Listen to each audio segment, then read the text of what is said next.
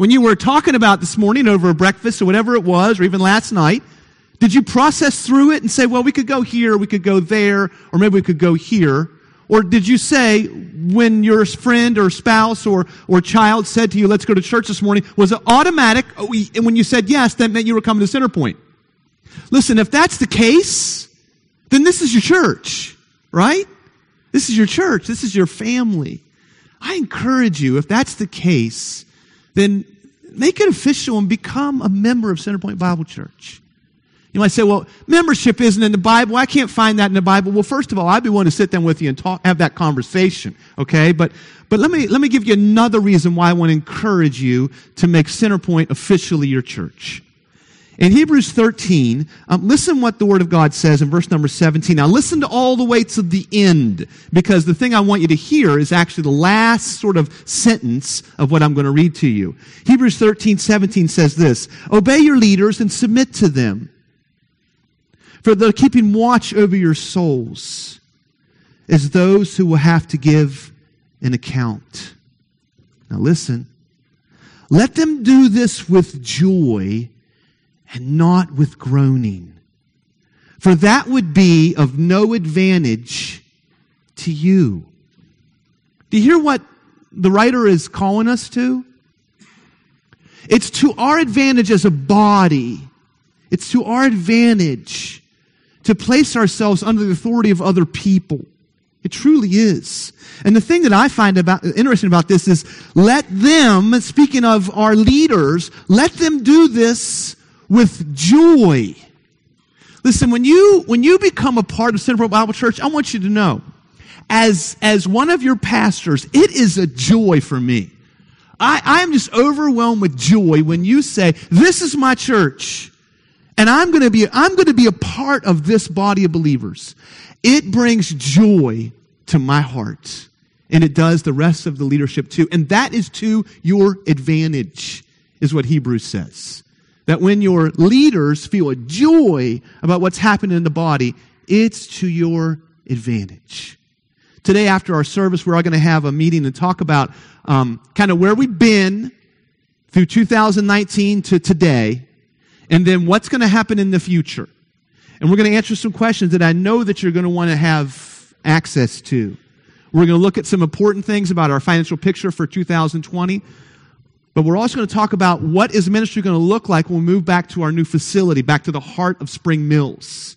We're still moving towards being over there by mid-March, okay? That's our goal, and it's still attainable, okay? As you pray and as God leads, it's still attainable that we can be back over there in Spring Mills prior to Easter. And so you be praying with us. We're going to talk about that in our congregational meeting today. And I want to thank you that came out on Wednesday night. We had a great group out on Wednesday night. I was expecting like 10 people. I really was.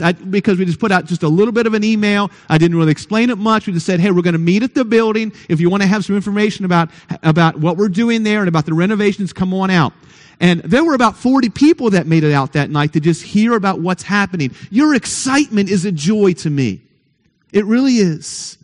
It's just exciting for me to see God working in the body, and that we're excited about what the Lord is doing and what the opportunities that He's laid before us. And so I encourage you to stay today. I encourage you to move towards relationship here at Center Point Bible Church. Move towards the body. Don't shrink back. Don't shrink back and resist relationship. Move towards other people. That's where you'll find the true experience of following Christ.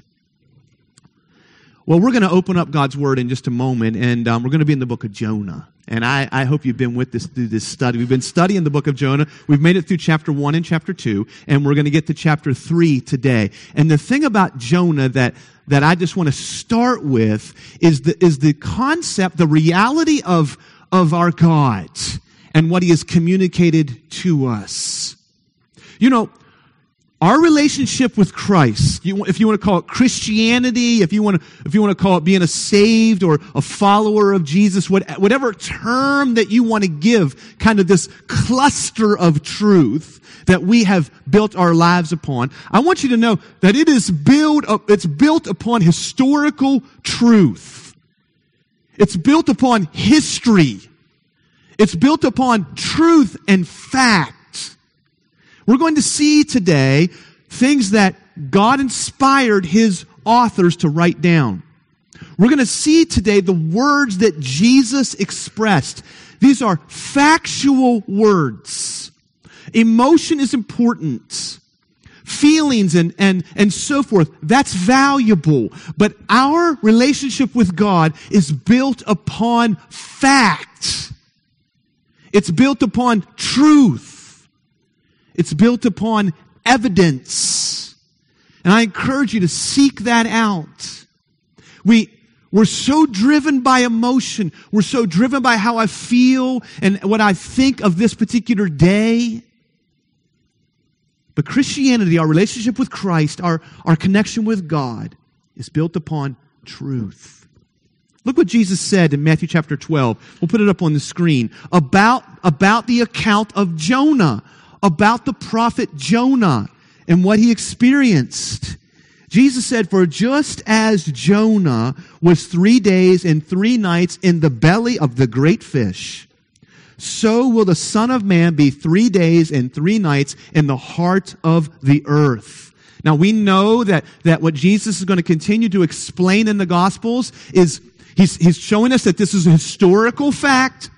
Jesus believed that Jonah was a real person who was swallowed up by a real fish, was spit out upon the real ground, and was there in the water on the way to Sheol, either death or nearly there, for 3 days. Jesus believed this. But that's not the only historical fact that Jesus is alluding to. Jesus believed in the reality of His resurrection, because He said, just like Jonah was in Sheol for 3 days and 3 nights, so the Son of Man will do the same. The reality of the resurrection. But notice what else Jesus points to. And you may not realize it, but you just sang about this. You just sang about the second impossible thing, and I would say much more impossible than a great fish is the second reality that Jesus is going to allude to. Look what He says here. The men of Nineveh will rise up at the judgment with this generation that He's speaking to and condemn it. For they repented at the preaching of Jonah, and behold, something greater than Jonah is here. Listen, you just sang about an impossible thing.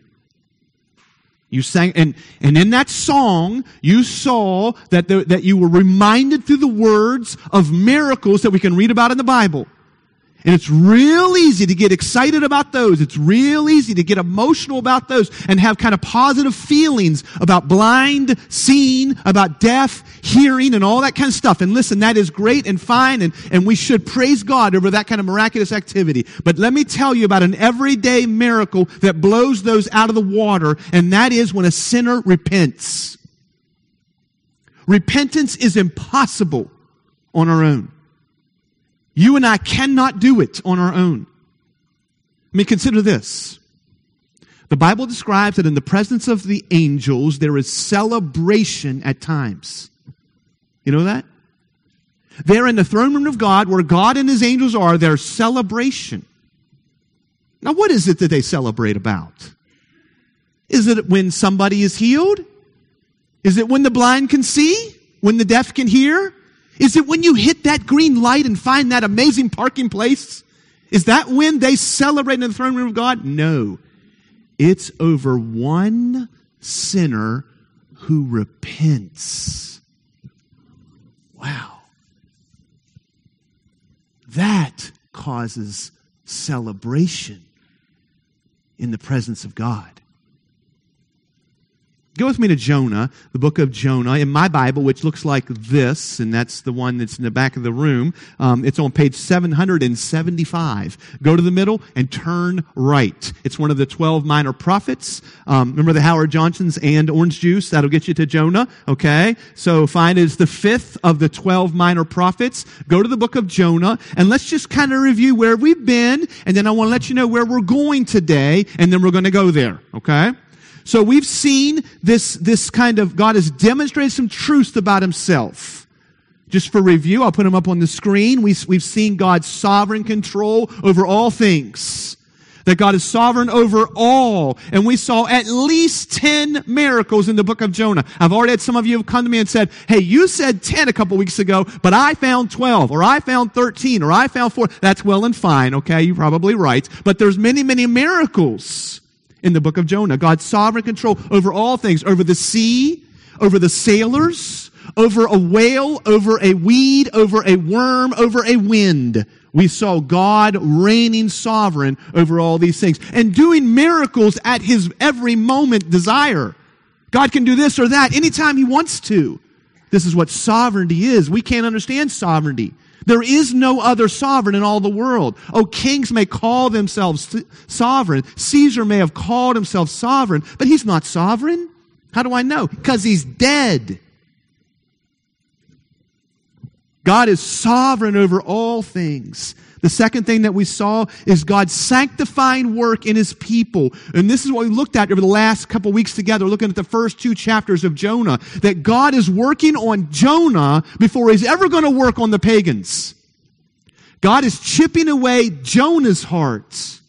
God told Jonah to go, and Jonah said what? Nope, I'm not going that way. I'm not doing that. And literally went in the opposite direction.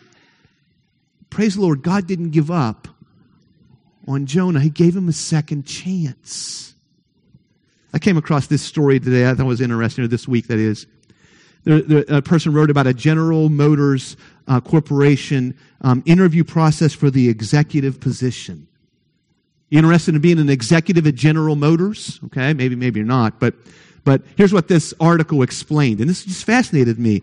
They were talking about how this, you should keep this in mind, okay? They were talking about the interview process for these executives, and the point of the article was from the moment they met them, from the moment the interviewers met the individual, they were being interviewed all the time, and they didn't even know it. And so one of the things they would do is they would go to lunch together. So they meet the individual, maybe at the airport or whatever, and they say, let's sit down for lunch. And now the interviewers, they're just one person, this one man or woman. They've traveled far distance. They're trying to work at GM, okay? And they've got this group of people interviewing them. And they don't know this is going on. Of course, they read this article. Now they can figure it out. But they're watching what they do when they sit down for lunch. And they said this: if they salted their soup before tasting it, this demonstrated that they were unhireable for the position. If they salted their soup before tasting it, it demonstrated they were unhireable for the executive position. Why? Because it demonstrated the behavior of one who makes decisions before having the facts. Seriously? Are you serious? I just wanted to put salt on my soup. The article said this: one false move and they were out. Listen, aren't you glad that God isn't that way? Jonah said no, and ran away. And God chased him down with a giant fish. Now, He may not chase you down with a giant fish, but He will chase you down because He is like a father, and He loves us. And so we're going to get today to the supernatural gift of repentance. That's what we want to talk about today. We're going to see that the Lord does a miracle in hearts. And the place where He's going to do it is not where you might expect. He's not going to do this great miracle completely in Jonah's heart, although it is somewhat there. He's going to do it in the Ninevites' heart.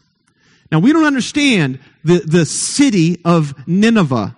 Wikipedia, that, ultimate source of information, said that in the 6th century BC, Nineveh was the greatest city of the world. That's according to Wikipedia. According to Dan Carlin, Hardcore History, on the fall of Nineveh, he says the Ninevites were the Nazis of the old world. They were the original sort of actors out of genocide. They are wiping out people, and God says, you go there. And that's great. But I want us to see what it says in Jonah 3. Look with me at verse number 1. Then the word of the Lord came to Jonah. the second time, saying, "Arise, go to Nineveh, the great city, and call out against it the message that I tell you." That should sound very familiar because it is very similar to Jonah 1:1. It is very, very similar to the first time God called Jonah. Listen to the grace of God. We're going to see God's message for sinners and saints. Now he's bringing a message to a saint, Jonah. And he's giving him another opportunity, a second chance. I know you salted the soup, but I'm still going to give you a chance. And watch what happens. So Jonah arose, and now what's he going to do? The last time he rose, he went to Joppa, and he hired out a boat and went to Tarshish. But now he goes to Nineveh, according to the word of the Lord. Now Nineveh was an exceedingly great city. Wikipedia says the greatest city of the time period. 3 days journey in breadth. This meant that if you walk from one side to the other, it'd take 3 days to do it. How far can you walk in a day? 3 days to get across. Hundreds of thousands of people. Don't picture some little back sort of in the country, kind of like that kind of a, rural setting. Don't picture that. This is in an urban environment with towering buildings and walls and industry there in this huge city. So Jonah goes there. He began to go into the city, going a day's journey. So he went maybe a third of the way across, and he called out, "Yet 40 days and Nineveh shall be overthrown." Now I told you earlier, that's 5 words in the Hebrew. His sermon in Jonah 3, the sermon that Jonah shares is 5 words in the Hebrew. Now I don't think for a second that's all he said. I think he said a whole lot more than that. And the reason why I believe that is what happens. Because it takes, listen, back to where we started. It takes facts, it takes truth, it takes historical statements. It takes God's word for people to respond. So Jonah did more than just 5 days and then it was going to fall. He did more than that. He preached. But look what happened. And the people of Nineveh believed God. They called out for a fast and put on sackcloth from the greatest of them to the least. And the passage goes on to explain how the king of Nineveh, he totally turns to the Lord. And you see this expression of this in his life, and it is overwhelming to see what happened in the Ninevites' heart. There was a great work of God. So what I want to look at today is, we're in the book of Jonah, we're in chapter 3, but I thought it'd be fitting for us today to kind of stop and understand what is God's message for us. What is his message for us? And why is it so crucial that we share his message? Why is Jonah going to Nineveh? Why is God sending him to the greatest city in the world at that point? Why does it even matter? And when he gets there, what is he to communicate? Now, to understand this, I want to go to what I've called, I'm going to look at 2 passages kind of in support of what happens in Genesis 3. I want to show you, I want us now to be able to look at the truth of God's word, for us to now be able to take the full counsel of God, to understand what is happening in Jonah 3. There is a miraculous activity that's happening in Jonah 3 in men's hearts. I want us to understand that. And then next week, we will look at it in particular of the rest of what happened there in Nineveh. So what I want to do now is I want to pull back away from Jonah 3, and I want us to understand what's really happening in men's hearts. What's really happening in Jonah's heart. What's really happening in the Ninevites' heart. And what I hope will happen is that it may happen in your heart. In your heart. I told you if I was going to pick a verse to represent the book of Jonah, I would pick it 2 Peter 3:9. Put it up on the screen and let's look what it says. Now let's think about the story, the account of Jonah, and let's think about these words that Peter wrote. The Lord is not slow to fulfill his promise, as some count slowness. The Ninevites knew who the Jewish God was. They'd been taking Hebrews captive for hundreds of years. I'm sure others said to them that if you are evil to us, our God will be evil to you. But they didn't believe it was going to happen. Peter says, the Lord is not slow to fulfill his promise, as some count slowness. I'm sure the Ninevites were like, oh yeah, sure, Jonah. Some of them. Oh yeah. God is going to rain down on us because of our evil. You've been telling us that for hundreds of years. Listen, God's slowness is not the way that you might think it is. Look what it says. But he is patient towards you, not wishing that any should perish, but that all should reach repentance.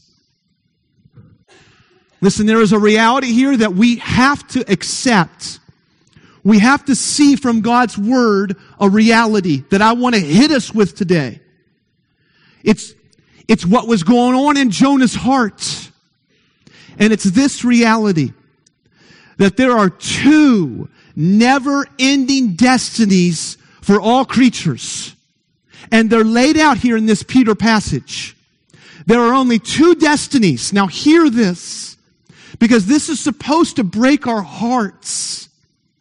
It's supposed to drive us to worship and gratitude for what God has done. Look what is laid out here. Two possibilities. One, perish. The other, repentance. There's only two possibilities. Perish, or I'm going to say paradise. That's it. There is no third option. Jonah understood this. He understood about what God was saying to these people of Nineveh. And listen, this brings up things that we don't really have to think about. We don't really have to talk about. But I just want to walk through what the Word of God says about perishing. About people perishing. This brings up things like the soul and the body in hell. Every one of these things I'm going to say are coming straight out of Scripture. I gave you all the references on your worship notes. You can look them up later. Okay, I made one mistake. See if you can find it. I wrote Matthew when I was supposed to write Mark. See if you can find it. Okay? The soul and the body in hell. Where even the evil will be resurrected. Listen, people who are right now in Sheol, waiting, they have rejected God, and they will one day be resurrected to life. All people that you know, everyone who has ever existed, will have a never-ending destiny. They are a never-ending soul. And John chapter 5 talks about those who are righteous are raised for a righteousness, and those who are not are raised to judgment.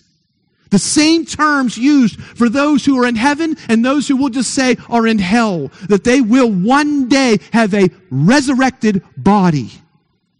These things are heavy. This is what perishing means, where there is weeping and gnashing of teeth, where the fire is never quenched. It is described as an unquenchable fire, an eternal fire, a place of outer darkness, a lake that burns with fire and sulfur, where people are thrown alive into this lake of fire, that they have no rest, day or night, that this place was prepared for the devil and his angels, not for man. This place was not created for man. It was created for the devil and the angels. But when man rebelled against God, God had no option but for that to be his never-ending destiny. And the worst place potentially of this whole concept is that it is away from the presence of the Lord, where Jesus uses the exact same word to describe the eternal nature of heaven. He uses the exact same Greek word for the eternal nature of hell. Peter says, God is not slow in keeping his promise. Not at all. He's patient. Not wanting, and now he brings before us a dichotomy. There's not three, there's two. There's only two. I know we don't like two. Nobody in our culture likes two. Because nobody wants to accept that an option is not acceptable or less than another. But there is a dichotomy. There's a binary set of choices. Perish or paradise. Perish or repentance. Jonah understood this. Do we? Do we? Perish is not some place where things are finally taken away and destroyed, where they no longer exist. God made you and I and every human being in His image. In the image of God, God made man. And that image is not a physical image. God the Father, God doesn't look like us. The Spirit of God doesn't look like us. That image is His eternal, never-ending nature. That's who we, human beings, are. Jonah understood this. Do you? Do you? Do I? Do we? Or do we get so distracted by the things of this world? We just our eyes just so quickly, we need those blinders like you put on horses because we so quickly run over and look at this and look at that and forget. C.S. Lewis in some of his writings, The Great Divorce, if you've ever read it, it's not about a divorce. It's about eternity. It's a challenging read. You don't sit down and get through this in an hour. It's a very thin book, probably about 60 pages. But he says this: if you and I were to meet an individual 1 million years from now, we would be so overwhelmed. This is a major paraphrase, but we'd be so overwhelmed with the specter of what we would see. We would be either tempted to worship them because of their glory, or tempted to run in fear because of their overwhelming presence of evil that was there residing in them. Heaven or hell, he says, would overwhelm the human in our natural state. Peter says, perish or repent. Now, this is what's going on in the heart of Jonah. I want to see now what happens in the heart of the Ninevites. Okay? And to get there, I want to remind you of something. Put the Luke passage up on the screen, if you would. Do you guys remember when we talked about the Great Commission? Remember this? What is this? Do you remember this?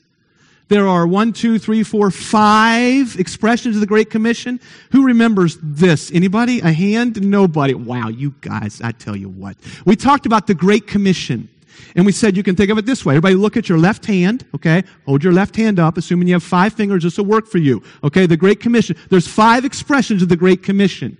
Matthew, Mark, Luke, John, Acts all express Jesus' final call to His believers. All right? And the way I encourage you to think about it was this. Watch now. Matthew, Mark, Luke, John, Acts. Okay? Remember this? Matthew, Mark, Luke, John, Acts. 5 of them. We said it spanned from 40 days from John to Acts. Remember this? Okay? Some of you do. Matthew, Mark, Luke, John, Acts. 40 days. Now here's the interesting thing about this. Some of this is review. We talked about this at length. We said that John provides the model. It provides the model. Just as Jesus was sent, He sent us, empowered by God's Spirit. We said Mark was the method that we're to go to all of creation. Everybody needs the gospel. We said that Matthew was the goal. Go make disciples of all nations. I'm going to skip Luke for just a minute. And we said Acts. Acts was the response that He gives us the Spirit. Now go, now go, now go. Now here's the thing about the Great Commission. Think about this for a minute. The Great Commission is Jesus' call. I hope you're familiar with this. If not, just listen, okay? The Great Commission is Jesus' directive to his believers. Go, make disciples, be my witnesses, go into all the earth. As I was sent by the Father, I send you. But here's the funny thing about the commission. Here's the funny thing about the commission. There's 5 times, remember that? 5 times. You take out this one, take off Luke, and we don't know what to preach. We don't know what to preach. Go into all the world and make disciples of all nations. Baptize them in the name of the Father, the Son, and the Holy Spirit, and teach them to obey all that I've commanded you. And lo, I'm with you always to the end of the world, the end of the age. Remember that? We quote it every day after church, every Sunday. But what do we preach? Go into all the world. Acts says, be my witnesses. Jerusalem, Judea, Samaria, to the ends of the earth. But what do we say? What do we preach? What do we herald? Luke has the message. Luke has the message. Look at it with me. Look at Luke 24. You can turn in your Bible there, or you can read it on the screen. It says, then Jesus opened their minds to understand the Scriptures, and he said to them this, thus it is written, here it comes, that Christ should suffer, and on the 3rd day rise from the dead, and that repentance for the forgiveness of sins should be proclaimed in his name to all nations. There are 3 things here connected by the conjunction and. And I don't want to insult you, but listen to the definition of the word and. Okay? I want to define for you and. Listen to the definition.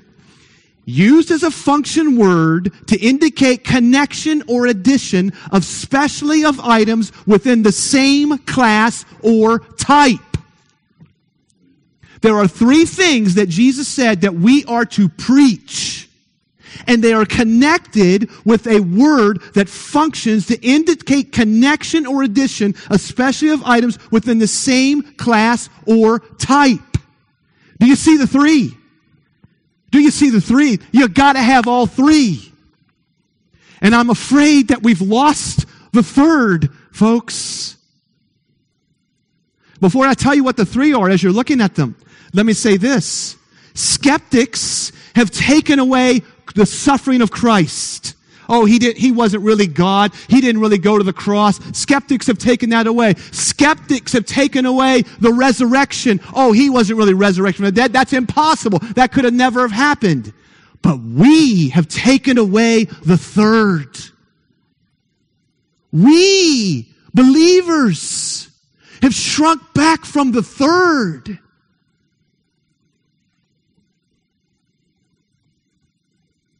Jonah preached it because they did it. What are the 3? What is the gospel? Number 1, the cross. The cross.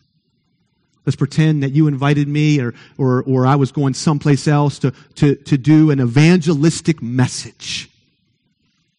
And we worked hard to invite all of our friends, our unsaved neighbors, our family members. We brought them all here. We packed the house. And I came up front to preach an evangelistic message. And I didn't mention the cross. What would you say? Would you say, oh, you didn't preach the gospel? Yeah, you'd say that. Okay, let's go to the 2nd day. You bring back your friends, they're all packed in a room, and I get up front and I preach and I teach. I don't mention the resurrection. Did I preach the gospel? No, I didn't. But do we adequately represent the 3rd? Repentance. Now the cross, I want to just sort of hit this just quickly. What is meant here by the suffering of Christ? It says in Luke chapter 24 that we're supposed to go and preach that the Christ should suffer. What does that mean? What does that mean? What does that encompass? It encompasses the who, that Jesus is the Christ. He is the God-man, the perfect man, the ruler, the creator, the Lord, the master. That's who He is. He is the God-man, God in the flesh. He came to the earth, miracle of all miracles, the incarnation. Christ suffered.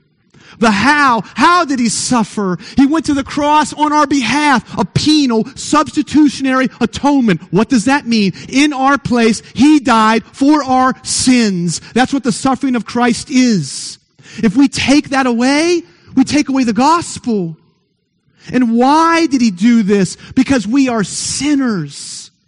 Because our nature is to violate the law of God, to violate the character of God. And the consequence of that sin is perishing. This is all encompassed in Christ's suffering. The second thing, the resurrection. What does the resurrection encompass? It encompasses the fact of the resurrection, that He did resurrect, that He proved He was God by conquering death, by conquering sin, by conquering Satan. Jesus beat death, showing that He's God, showing that He's victorious.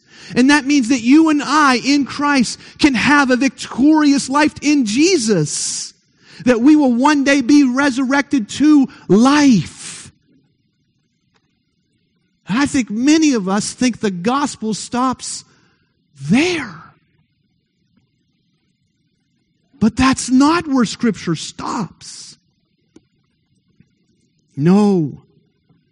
Saving faith cannot be divorced from repentance over sin. So what is it? What is this repentance unto forgiveness? What is it that in our fear we're shirking back? And sometimes not even sharing the gospel. Listen, this is no small thing. Repentance is no accessory to add to your walk with Christ. It's no add-on, no trivial matter, no thing that we can just skip over. Think of what the gospel truly does. The gospel turns a rebel sinner from this direction of indifference to God, not caring about God, not caring about His ways, and miraculously forgives him or her, and then transforms them into a follower of Christ, in whom the glory of God matters, the way of God matters, the ways of God matters, the Word of God matters. This is a miracle of regeneration. It's more than just a couple facts. It's a change. I want to talk for a moment about repentance and the fact again that forgiveness is inseparable from it. And listen,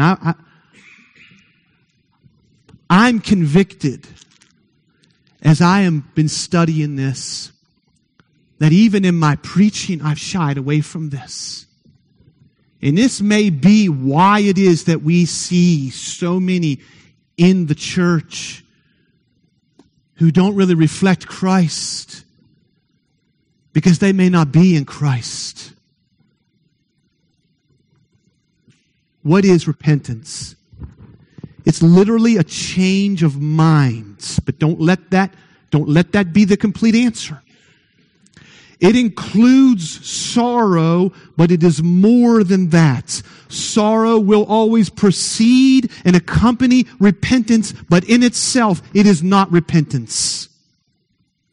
There are very few people in our culture today who would not admit that they are sinners. We are quick to say, oh yes, I've done wrong. I have encountered one individual in my gospel life who told me that they had never sinned in his belief. One guy who told me that. In all of my time of following Jesus, I interacted with one individual who actually said, I have never sinned. He's with Christ today. Later he became convicted of his sin and put his trust in Jesus and died a wicked death of cancer, and right now is with the Lord. So sorrow and knowledge is not enough. 2 Corinthians chapter 7, verse number 10 says that grief produces repentance. So there is a knowledge and there is a sorrow for sin, but that must not be mistaken for repentance. It is more than awareness of sin. People have no problem admitting they're a sinner. It's a change of mind about sin, which produces a change in life pursuit. In Matthew chapter 21, there's these two boys, and their dad tells them to do something. And one says, sure, Dad, I'll do it, but doesn't do it. And the other one says, I'm not doing that, Dad. But then changes his mind and goes and does it. That's repentance. Now, I got a statement for you. Put it up on the screen. And this is, listen, there's a lot of big words here, okay? I'm just going to mention this. This is a definition of repentance written in 1647, okay? But let's just check out what it says. Repentance unto life is God's saving grace. Now, don't you churchify that word. Here's what this means. It's a gift of God. God has to do this. We're going to see in Scripture today that God has to do this. Whereby a sinner, out of a true sense of his sin and apprehension of the mercy of God in Christ, doth, that's not a word we use too often, but hey, that was their word, with grief and hatred of his sin, turn from it unto God with full purpose of and endeavor after new obedience. Folks, that's what repentance is. So let me just act it out for you. Here's repentance. Repentance is awareness of sin. I've done wrong. I've sinned against God. I've stolen, I've cheated, I've lusted, I've murdered, I've whatever you want to say. I've gossiped, whatever. Pick it. It doesn't matter. It doesn't matter because I'm broken before God over it. I see the mercy of God that He offers me forgiveness. And I know who He is. I know this is not His way. And so I turn from me and I say, oh God, I hate this sin. I hate it. I hate it because you do. I hate it because it wrongs you. I hate it because it's not your way. God, rid me of it. Take it away from me. Cut this cancer out of me. And I turn towards Him, and there's forgiveness. This is what repentance is. Listen, you see it all through the book of Acts. I'm way out of time here because I got more things to say, but let me go through in the book of Acts how they lived out what Jesus said. Remember, let's review for a minute, okay? Luke chapter 24 is one of the Great Commission passages. Who was that Great Commission given to? It's given to the disciples. The disciples, also often referred to as the apostles, they live after that. If you want to see what they do, you read the book of the Acts of the Apostles. The book of Acts is actually called the Acts of the Apostles. So when you read the book of Acts, you see this is what they did. I gave you a whole list of verses, a whole list of passages in Acts. Let me tell you what these men and women went out of there and preached. Let's take a moment and look at one, okay? Just bear with me. Go to Acts chapter 2. It's too good. It's too good for me to just skip on by it. It will illustrate what it is that I'm trying to express today for us as believers and for those in the room that may not be believers. Listen, when I go to Acts 2, listen to my own testimony. I was in church all of my life. I want to crawl down out of here and grab somebody by the ears and say, listen to me. I was in church all of my life. I heard about the cross and I heard about the resurrection. And I heard this all the time. I knew every Sunday school story. I knew all the papers. I knew it all. And just this week, God opened up my eyes to when it was that I got saved. I know now when it was I got saved. I know what the change was. It was the preacher who preached that day told us of repentance. I had heard of the cross, I had heard of the resurrection, but I didn't realize that I needed to repent. I needed to turn from my own sin and say, God, I don't want that trash anymore. I want you. And that's what happened that day. You've heard me share my testimony before. You've heard this.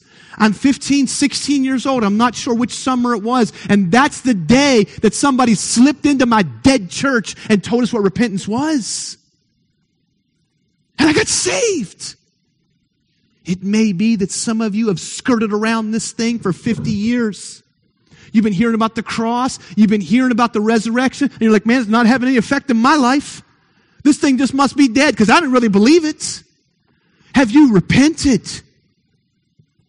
Have you said, God, my sin put you there and I hate it. And so I turned from it to you. I want you. I want to obey you.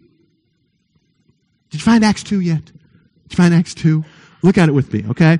Look at verse 36. This is the end of Peter's first message, all right? This is him living out Luke 24. This is him living out the Great Commission, okay? This is the Great Commission. This is ring finger of the Great Commission. Look what he says.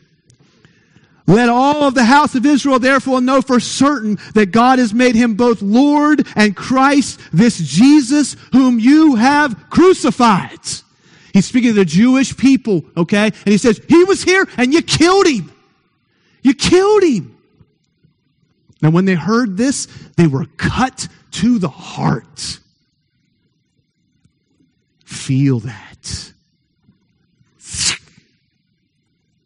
And they said to Peter and the rest of the apostles, brothers, what shall we do? And Peter said to them, repent and be baptized, every one of you, in the name of Jesus Christ. Now let's just talk about this for a minute. Repent. Turn from who you are and what you've done. Be baptized. Say, what is that talking about? Here's what he's saying.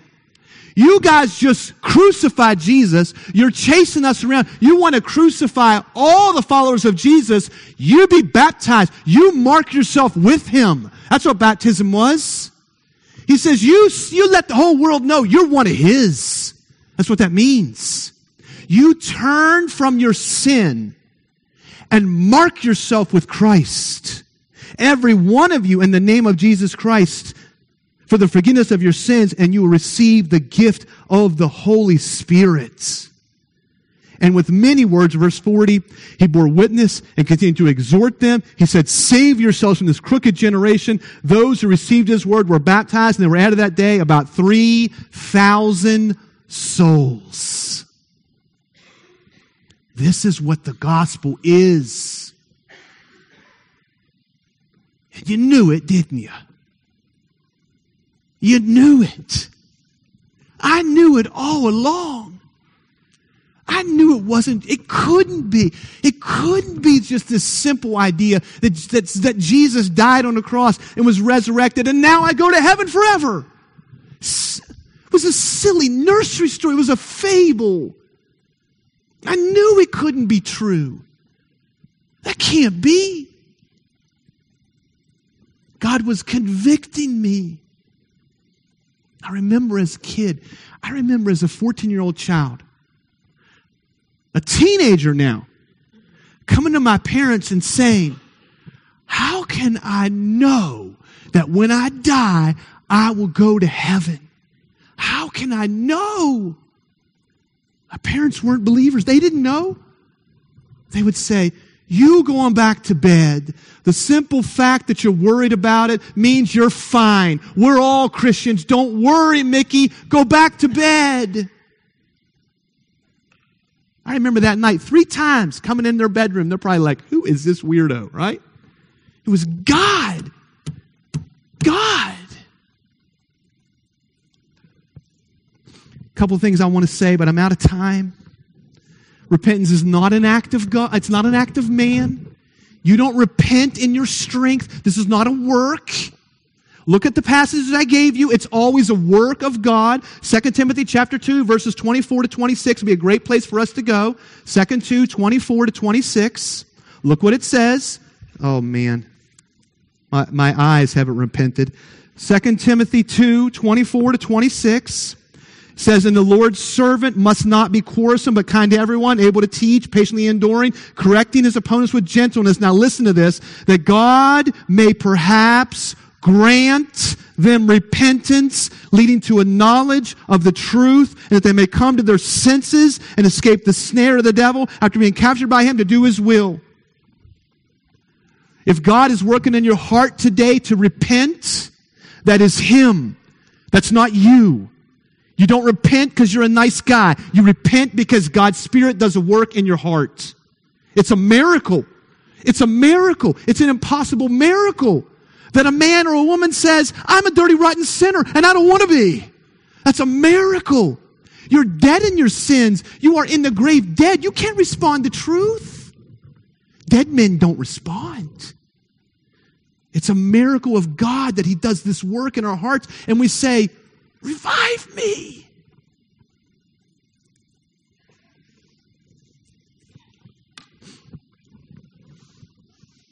Have you repented? There's a song on the radio.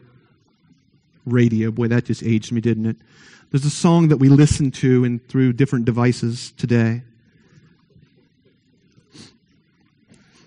I want you to hear the words of it, and I want you to have some discernment.